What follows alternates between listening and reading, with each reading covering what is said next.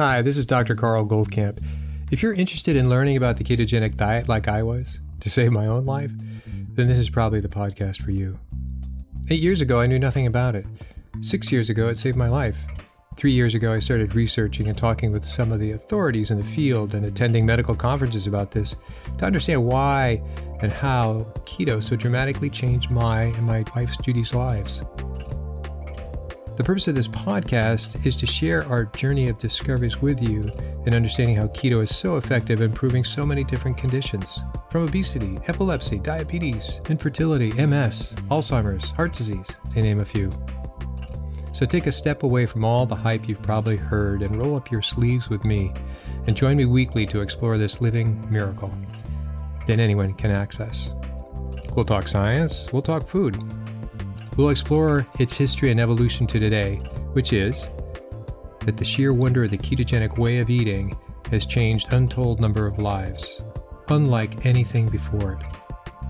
And in case I forget to mention it, please join our Facebook group, Keto Naturopath.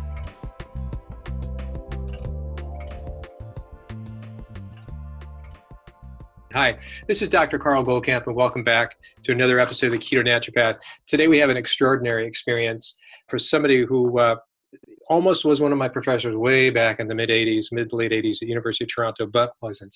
Could have changed my life.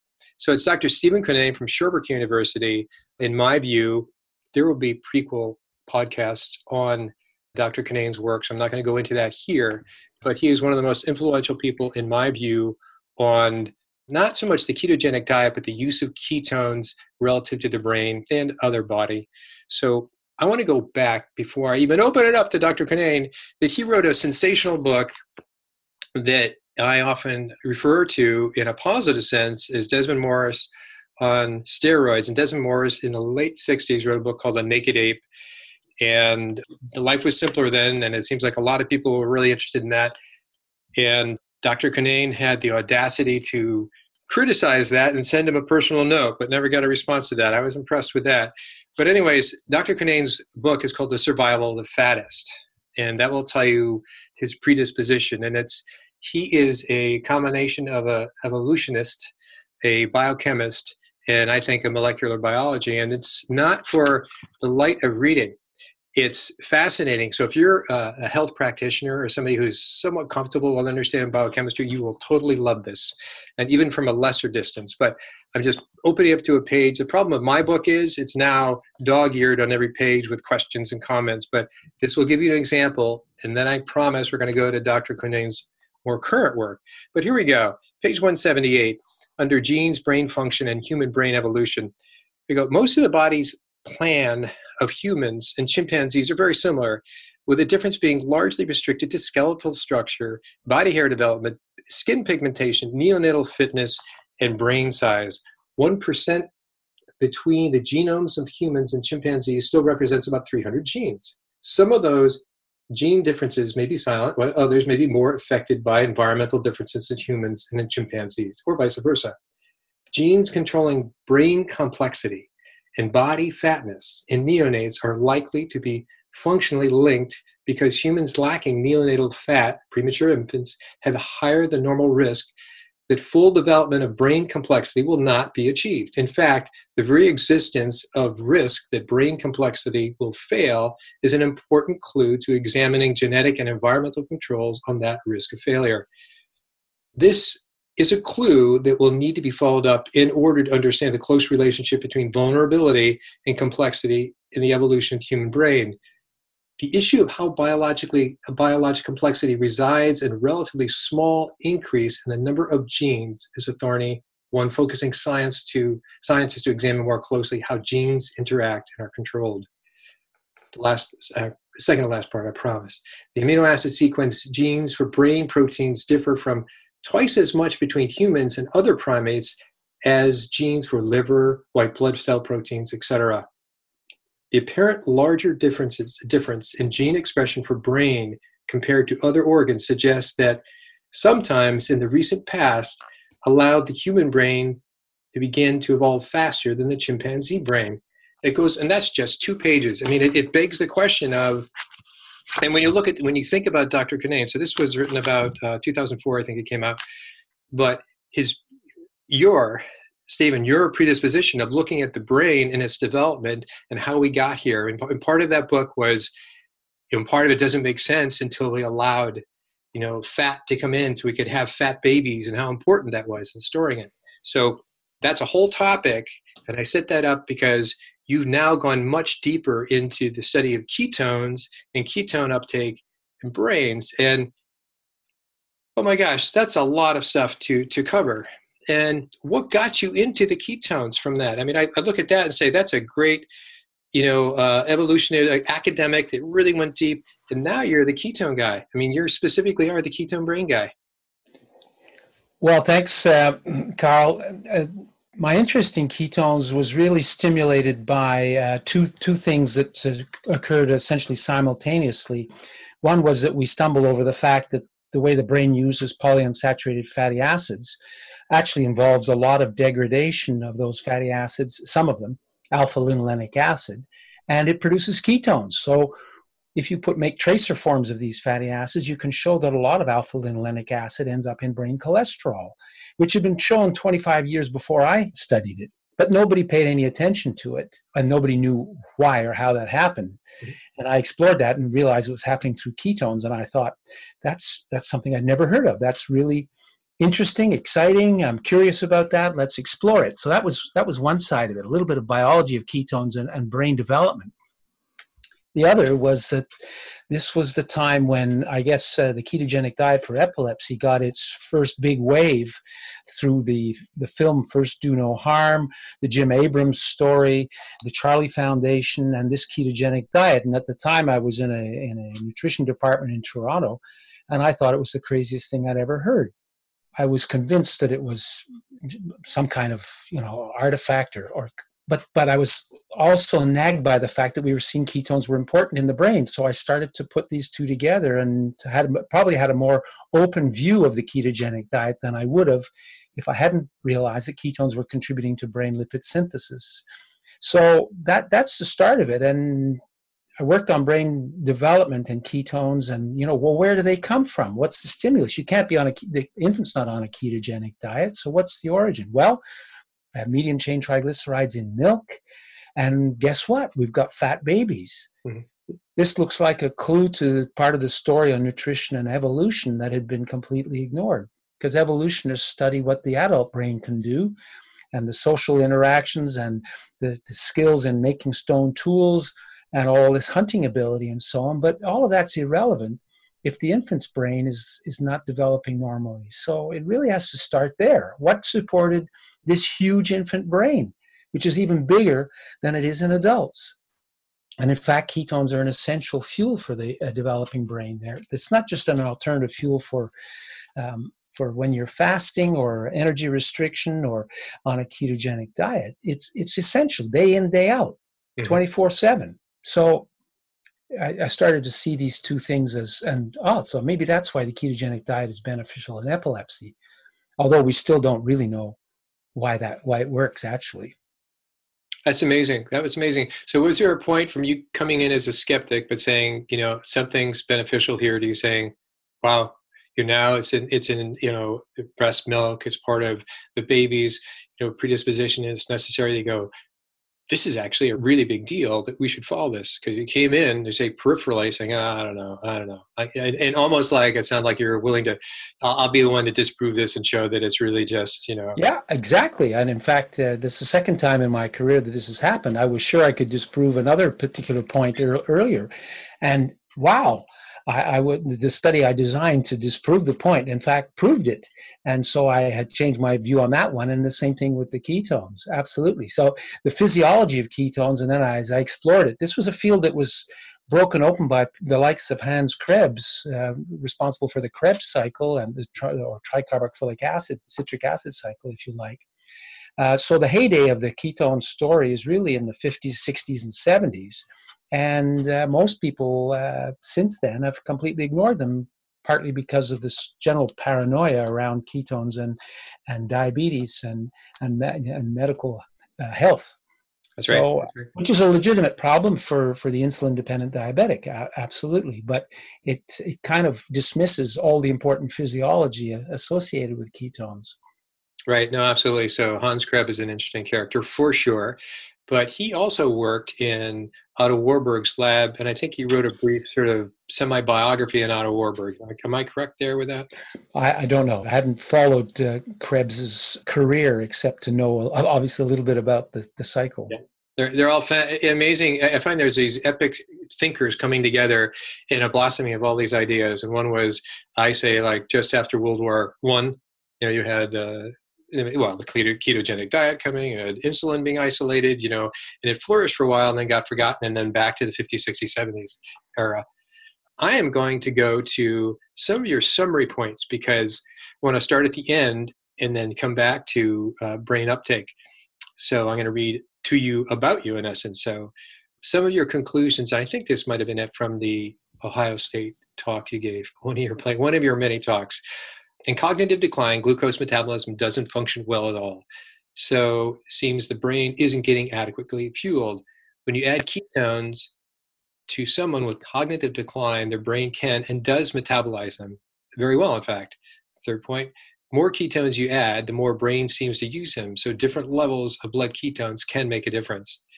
When you exercise, ketones are more readily metabolized into the brain. And then you mentioned increase your ketones and exercise to reduce cognitive decline. Those are some pretty big points. I mean, that would have been dismissed a couple decades ago. It still is today by the majority of what we call mainstream researchers. I think it's true in every field, actually. There are people who are seeing things differently in every field, and their work is dismissed unless they get a breakthrough. They're either ignored or it's dismissed. And the same thing is happening in Alzheimer's. But as you said, it's a growing field now. Ketones and energy replacement, energy rescue of the brain. Specifically, you talk about the energy rescue. Would you say that when you have, because you have some amazing technology that sort of opened a door, the keto PET scan. Yeah. And was that sort of the beginning of now you can actually see, and it was giving you eyes where you could only guess where things were? Now you can compare it. Absolutely.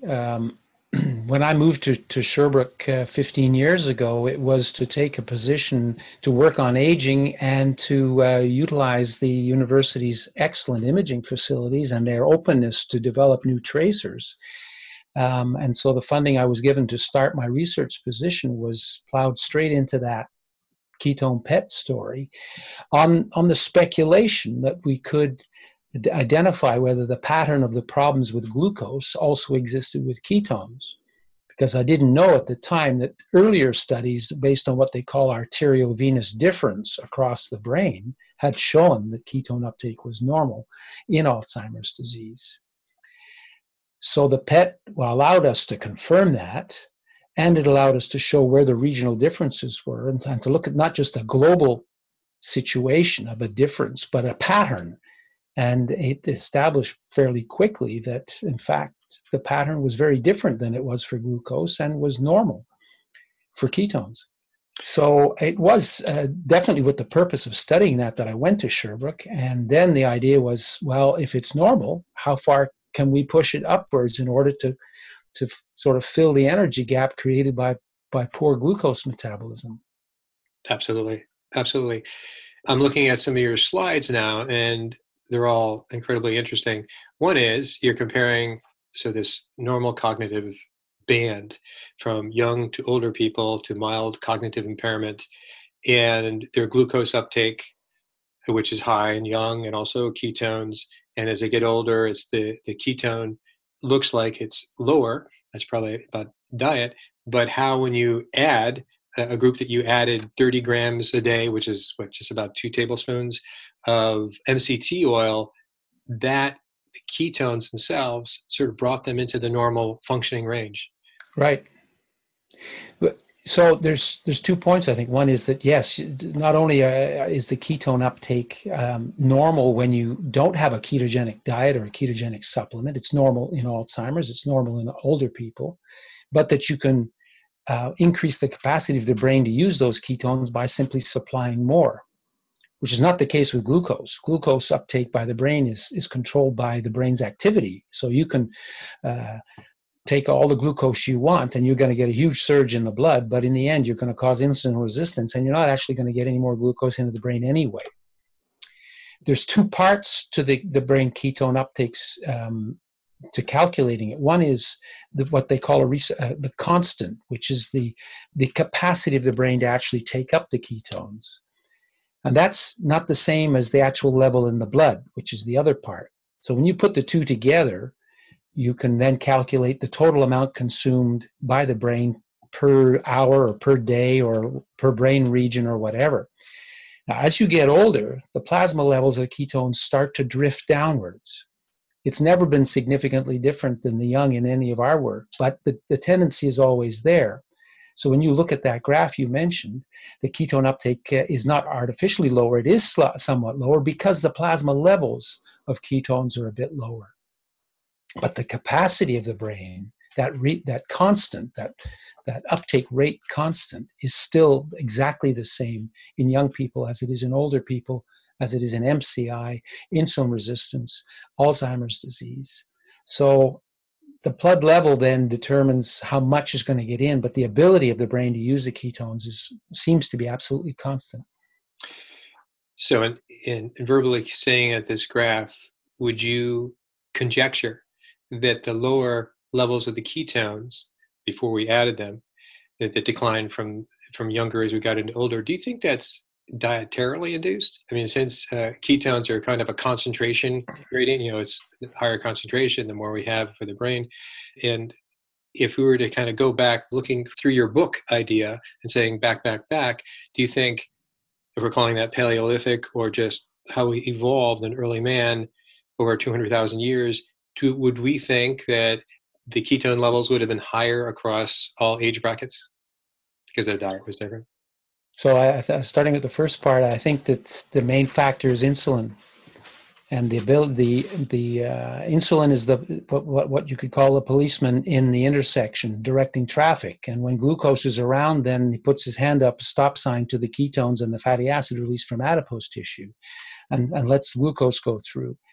But the effectiveness of that policeman in the intersection declines with age. So our ability to metabolize glucose goes down slowly.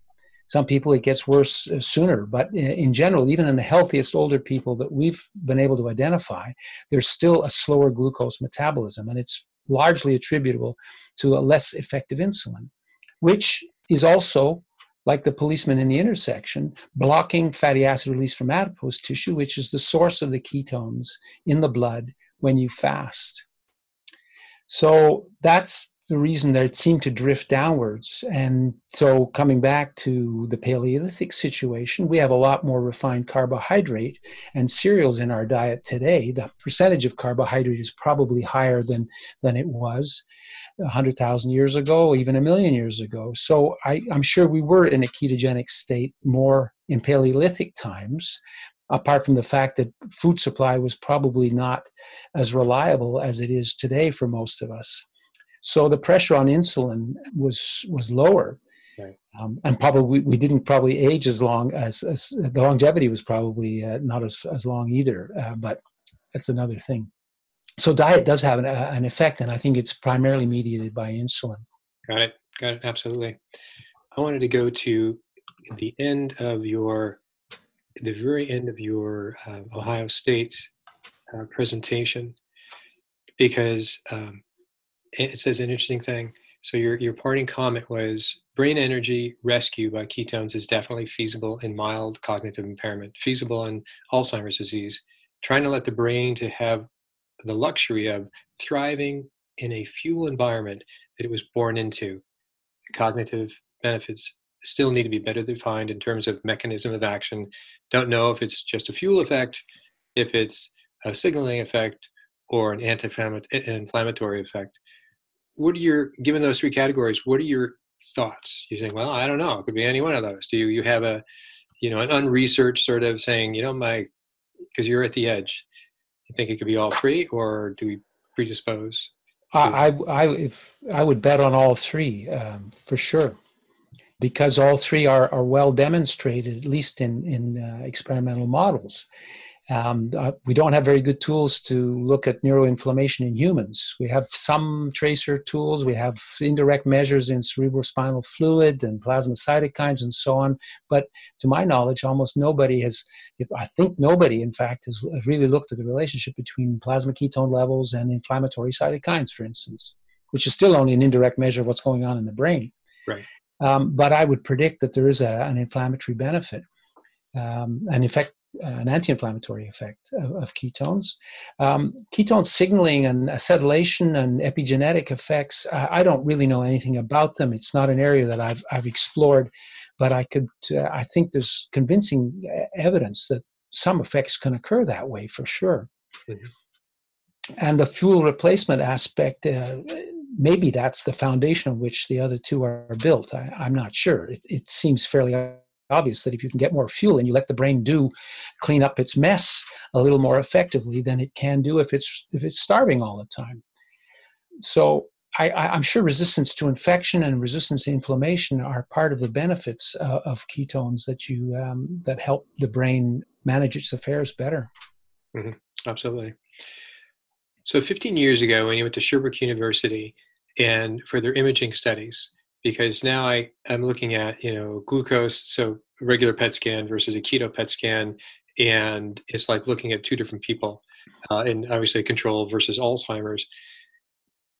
Can you take us back to that time? Because that must have been like, wow, because what you revealed and are revealing still is it is not just Alzheimer's or various stages of dementia. It's actually all of us at some point start to show MCI, mild cognitive impairment, at a far earlier age. And that was something that was never talked about. I mean, who thought of that? It was just looking after our family members that couldn't look after themselves because of dementia or Alzheimer's disease. And so that opened up a whole door. Exactly. We all are at risk of MCI. Yep. Yeah. And you talked about me arriving in Sherbrooke and the eye opener. The eye opener was that the ketone uptake was normal in the MCIs and the Alzheimer patients. Yeah. So it was normal, and I think any good scientist who stumbles across basically confirms a hypothesis with the initial results of a series of experiments, and it takes time. It takes time to build up the PET methodology. It takes time to do the animal studies before you have permission to do the human studies. So everybody's anxious and very keen to see the results. The first thing you got to do is say, is there any technical reason why this could be an artifact? Is this really biologically valid? So we really went back to check everything and make sure, does this make sense? Are we just have we got confirmation bias here, or are we really got our eyes open? Because if this is true, it does open up a whole field of brain energy rescue and therapeutics that is important. At the same time, I don't remember exactly when, I stumbled across these earlier papers, one from 96 from Tokyo and one from 1981 from the Karolinska Institute in Sweden, both of which showed by that arteriovenous difference method that brain glucose uptake was lower in Alzheimer's, but brain ketone uptake was not. So I thought, wow, phew, we're not the first, but in some respects, it's good to have someone that was there before you and used a different method. When two different methods confirm the same result, it gives you a lot more confidence that there's unlikely to be an artifact or some technical reason why it's not true. Absolutely. So we were encouraged by that for sure, and it was a wow moment, and it's still a wow moment because ultimately the person with MCI or Alzheimer's doesn't really care whether ketone uptake is going up in the brain or going sideways.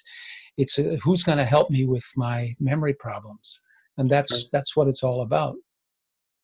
When I first heard you speak, I think it was a couple of metabolic therapy conferences ago, at first I came to just hear, I came with the thought that I was going to be learning about Alzheimer's and essential fatty acids, or MCIs, MCTs.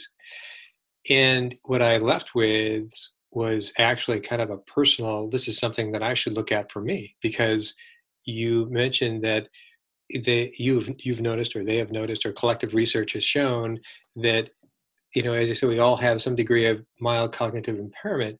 I had not heard that before, and therefore it was a big deal. So I took it as a personal look at this for yourself, Carl, and look what it's done. Dr. Mary Newport's talks and so on and so forth. Those are very moving. And so there was two different areas. Would you say now, from what you know, that part of the audience is for, call them younger people, and saying, sorry, folks, we all have MCI to an extent, and this is one way you can improve yourselves. I mean, that was a lesson. That's what I took away. Would you say that that's an important point to broadcast more or less? Well, absolutely. You've got to start thinking about your brain before you get to retirement age. That's for sure, especially as far as the insulin is concerned. If I left you with the impression that we, quote, I think you're saying we all have MCI to a greater or less extent. I wouldn't have intended to make that point if that's what you understood. In the sense that there are aging-related changes in cognitive function in all the main domains, but some of them actually get better. We're actually better at doing some things as we get older. And so it's normal to have changes with aging in cognitive function, memory, executive function, processing speed. But it's not a sign necessarily that there's a defect just because there's a change.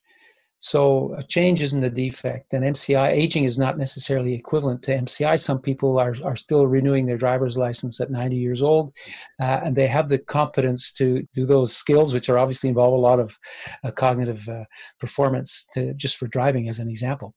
So I think some people, inversely, in their 40s and 50s, have essentially mild cognitive impairment.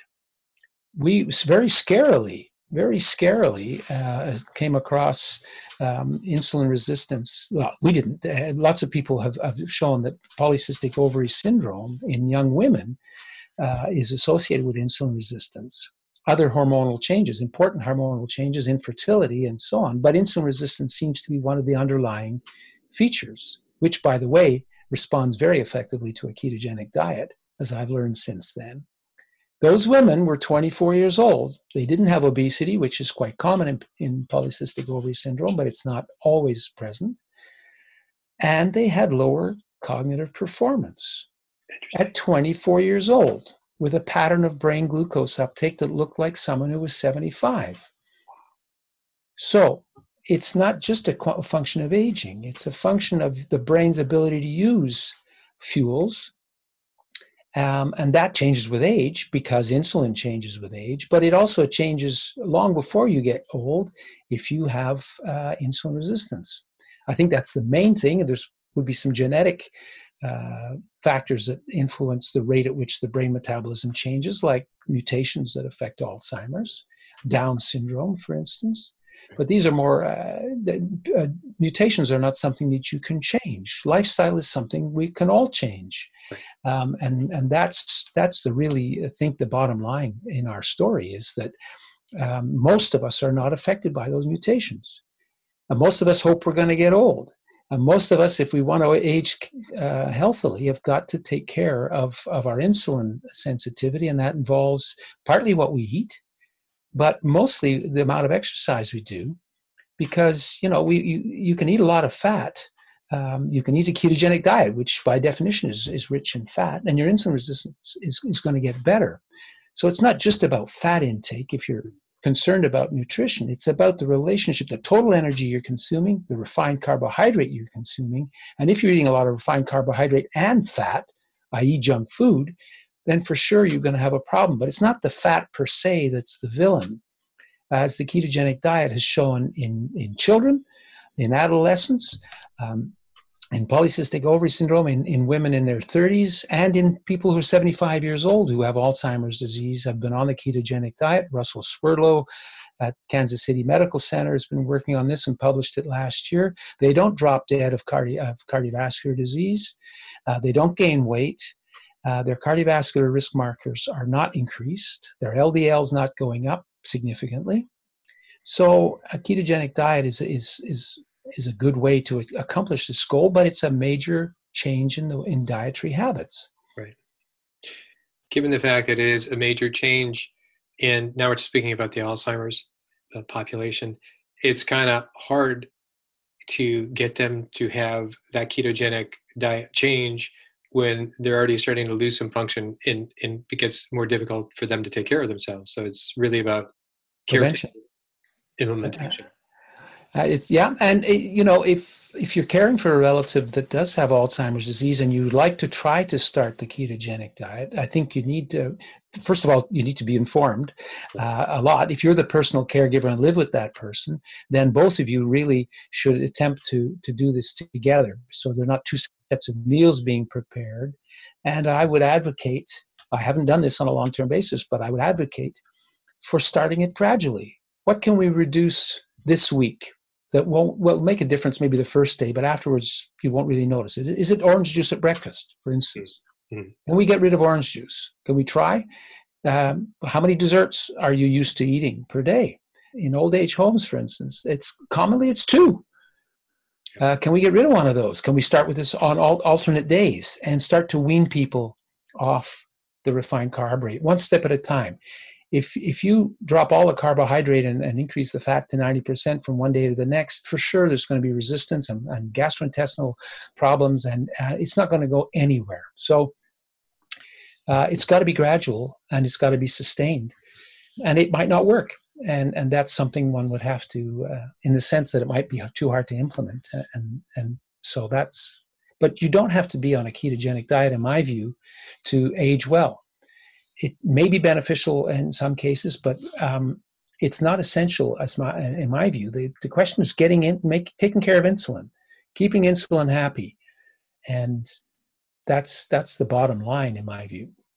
Yeah, no, I hear you loud and clear. So, which brings us back to the carbs, the kind of carbs or carbs in general, and that whole issue has been, from people out there doing what is referred to as carnivore, or maybe you can sort of say zero carb, they're on the proteins, hopefully fish as well, but usually it's just meat in that reference.